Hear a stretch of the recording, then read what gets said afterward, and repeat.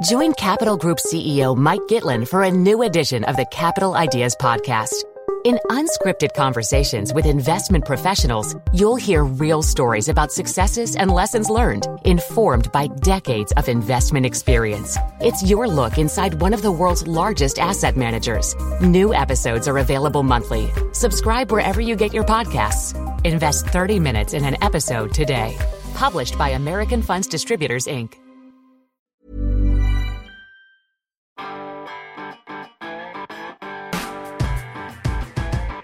Hello, I'm Jonathan Moles, and you're listening to FT Startup Stories, a weekly show in which I talk to founders about the joys and challenges of starting a business. This week we hear from Jane Niggle-Quintig, a former art student who wanted to create a product that was not only fun, but really useful. Here's her story. It all started when I was studying product design at the Royal College of Art here in London. And a few weeks into the course, I realised, oh my God, I've made an awful mistake. This is really not for me. Because I guess in terms of values, I grew up on a farm. I grew up making art and sculpture and stuff. And I really thought that I could apply my creativity into product design. But what I realised very quickly was that actually product design is very often driven by just creating stuff for the sake of it. And for me, that just doesn't make sense. And so I started thinking about, rather than designing a new chair or a new lamp or a new phone just for the sake of it, could I think of ways to get people to have a more thoughtful relationship with the stuff that they already have? So could they fix it? Could they upgrade it, customise it and make it better in some way? And so that's where Sugru came from. Sugru itself, if you look at it, it looks like plasticine. It doesn't look like the kind of thing that someone created. Did you go out to make this product in the first place? Yeah, it started with the idea, really. I just had this idea and I had some experiments that I'd done with existing silicone materials. And I just had this idea of like a space-age rubber, that if you could form it and if it could bond to all these different materials, that you could have something that would be durable outdoors so that you could customise and repair outdoor equipment or furniture, or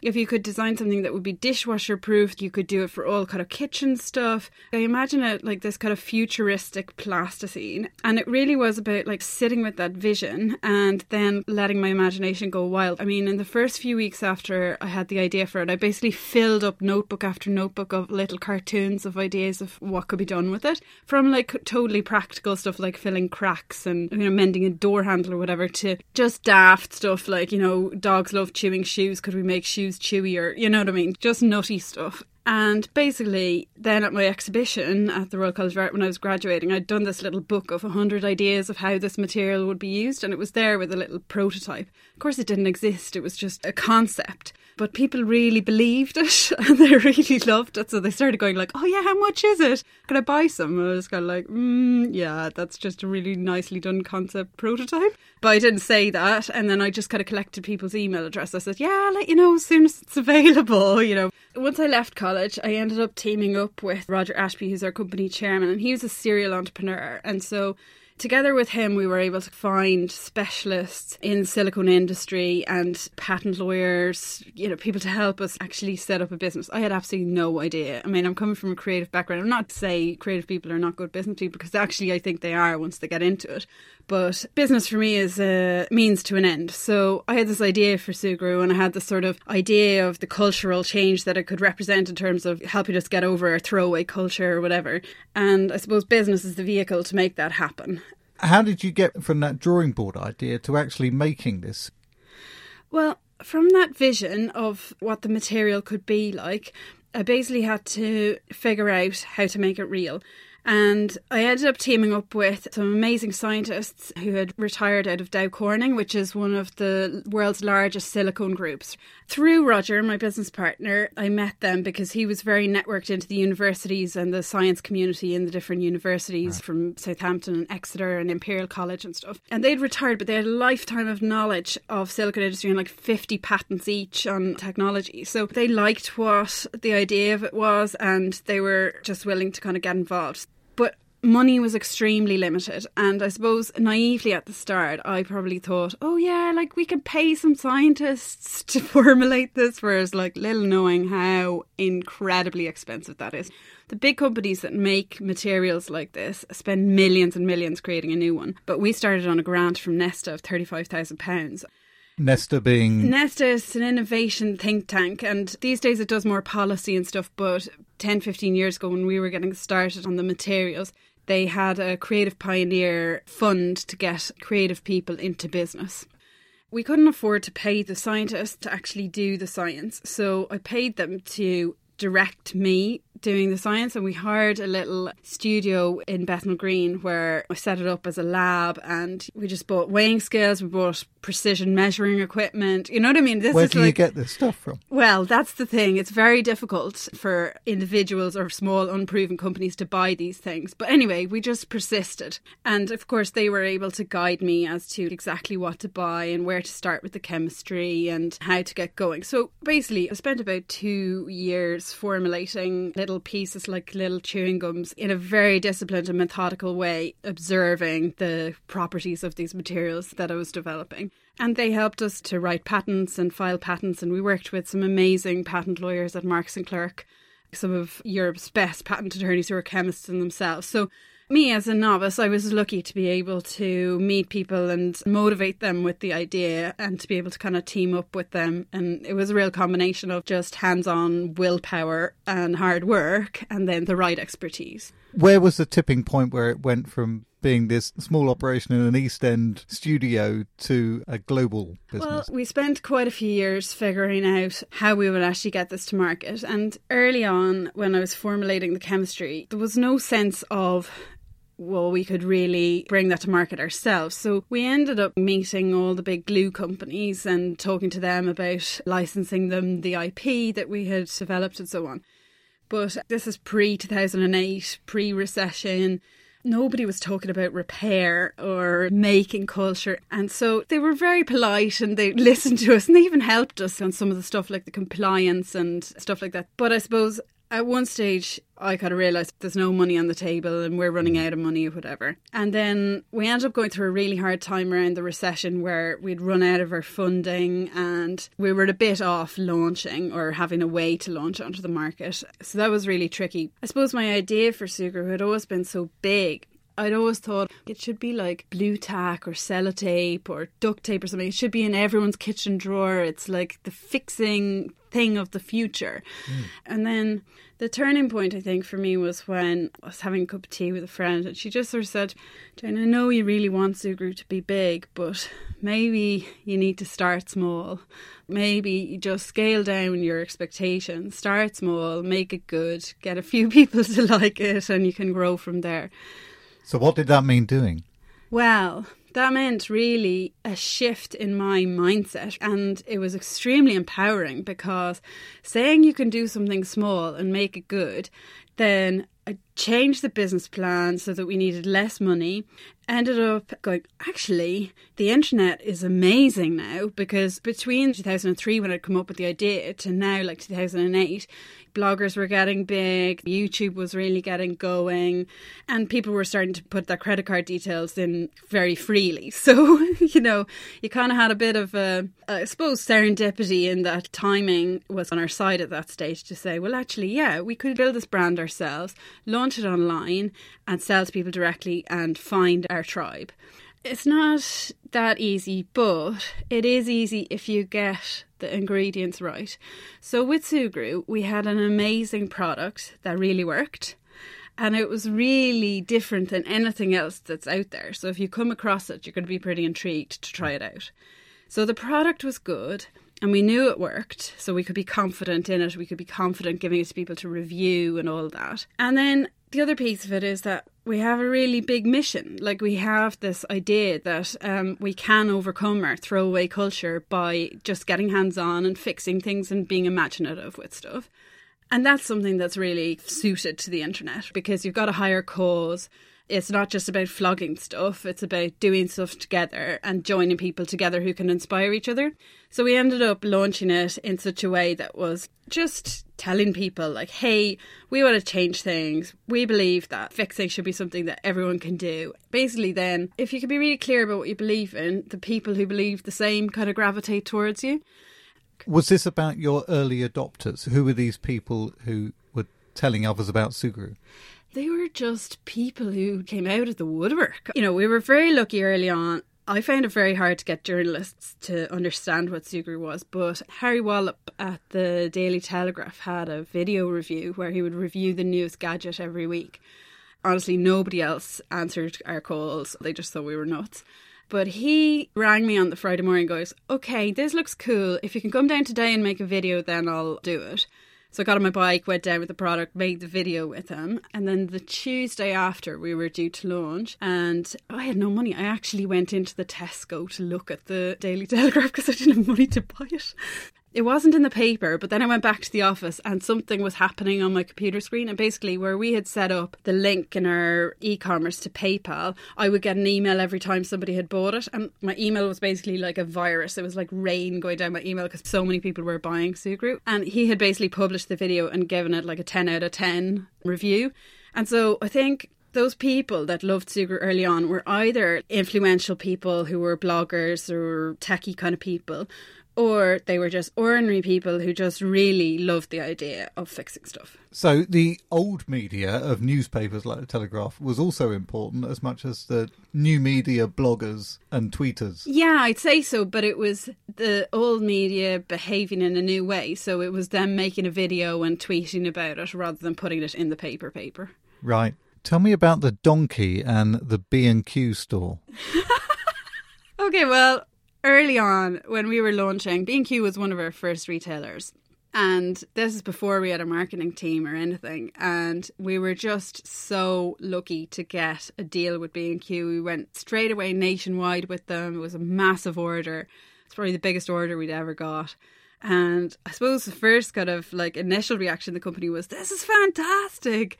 And then once we started shipping the order, we were starting to panic a little bit. Well, what if it doesn't sell? So then like we just kind of got together as a team. What are we going to do? So at that time, YouTube was really one of our main kind of ways of communicating with people. And so we thought, okay, let's reach out to all our existing customers and get them to go to B&Q and buy it. Because we just didn't have the confidence to think that strangers would buy it. And so what you do, well, like you can't do anything boring. So my husband suggested at the time, like he was just like, okay, we just need to get them to get their arse down to B&Q. Let's get an ass to B&Q. Like it's just a silly one-line joke. But we ended up taking it seriously and hiring a donkey and filming it at the car park at B&Q. Well, the staff thought it was hilarious, in fairness. And the amazing thing was that although not that many people saw the video, I think it was like 20,000 views or something, a board member at B&Q ended up being one of those 20,000 people. And he sent an email to the whole kind of group leadership team going like, well done guys, I love how creative you're being, which of course they didn't give us any permission and we were just doing it. But yeah, it just shows like you just never know who's going to see something. So like you just do what you have to do. A lot of people would think that social media is a cheap way to market a business. Is that fair?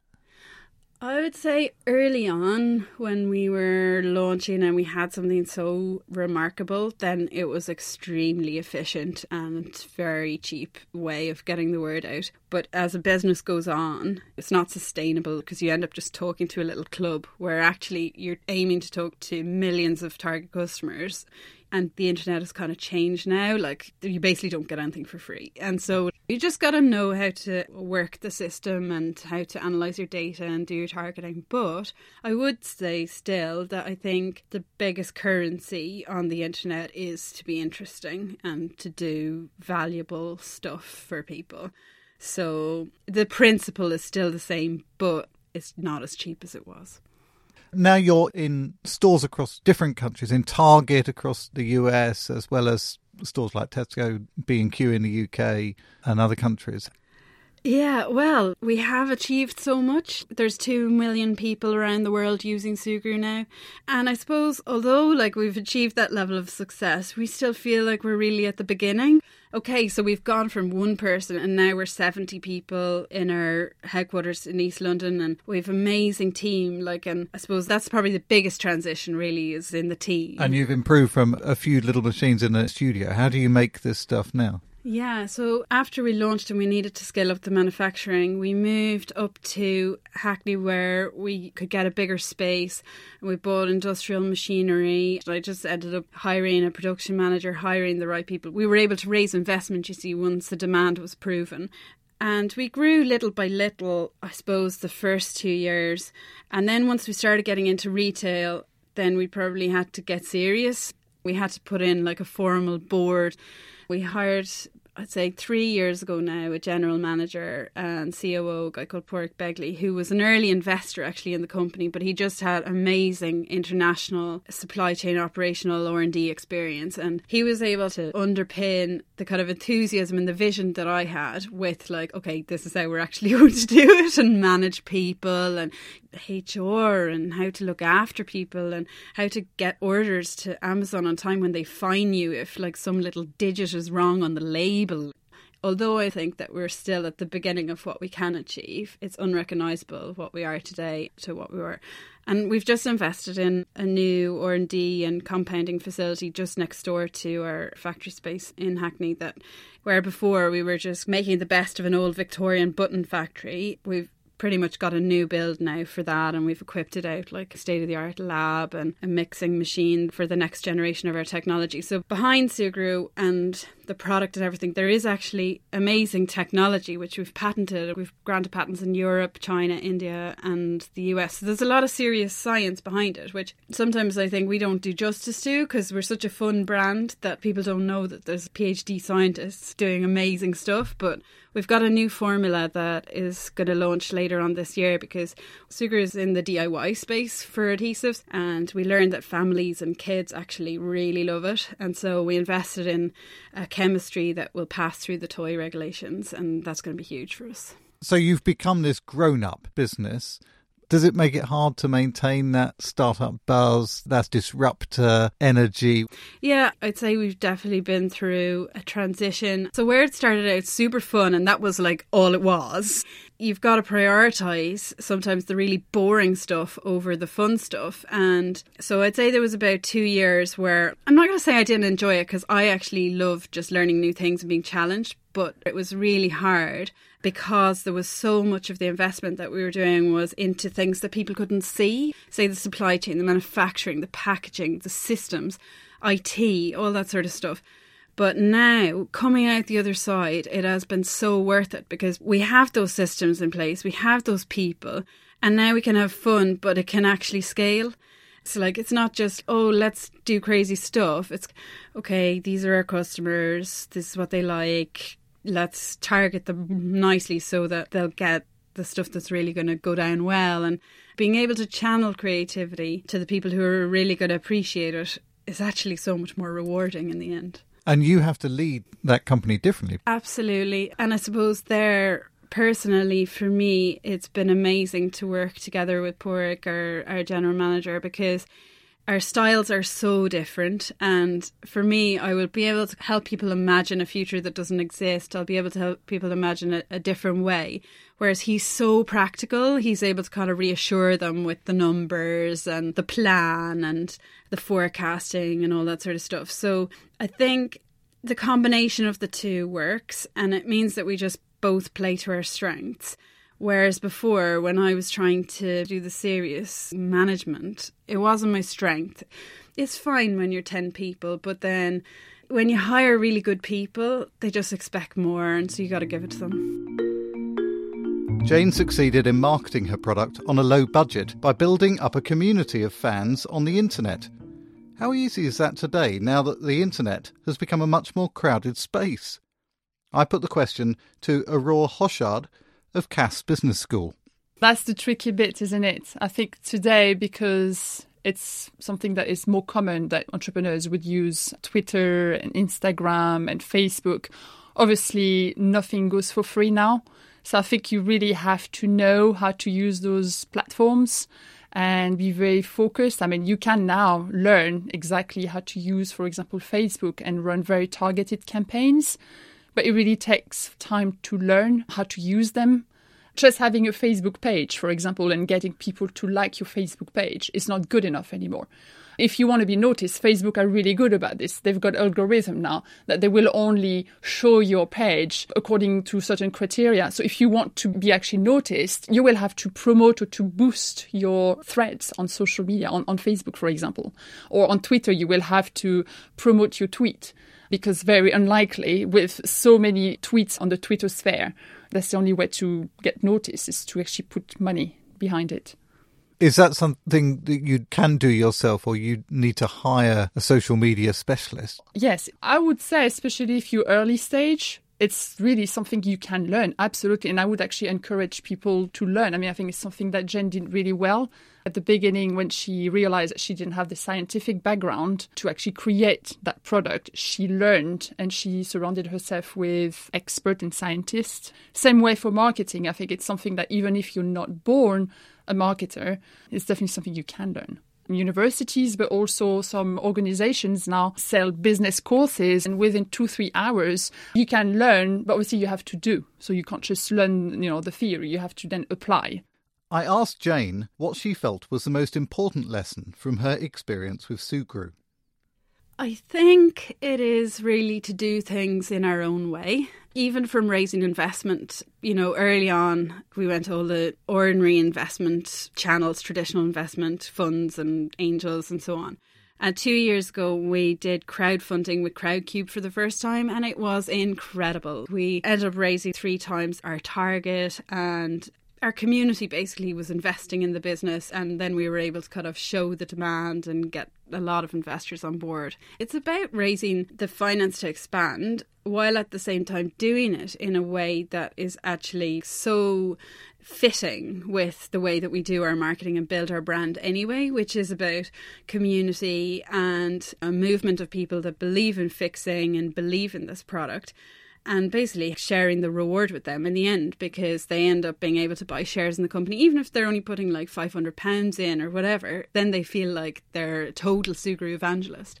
So we're doing that on Crowdcube again at the moment to expand and launch our new range for the family that I was mentioning. Next week, we talk to an entrepreneur who found that an early legal challenge acted as a catalyst to grow the business very fast. In the meantime, if you'd like to catch up on previous episodes, you can visit our special page, ft.com/startup. Goodbye, and thanks for listening.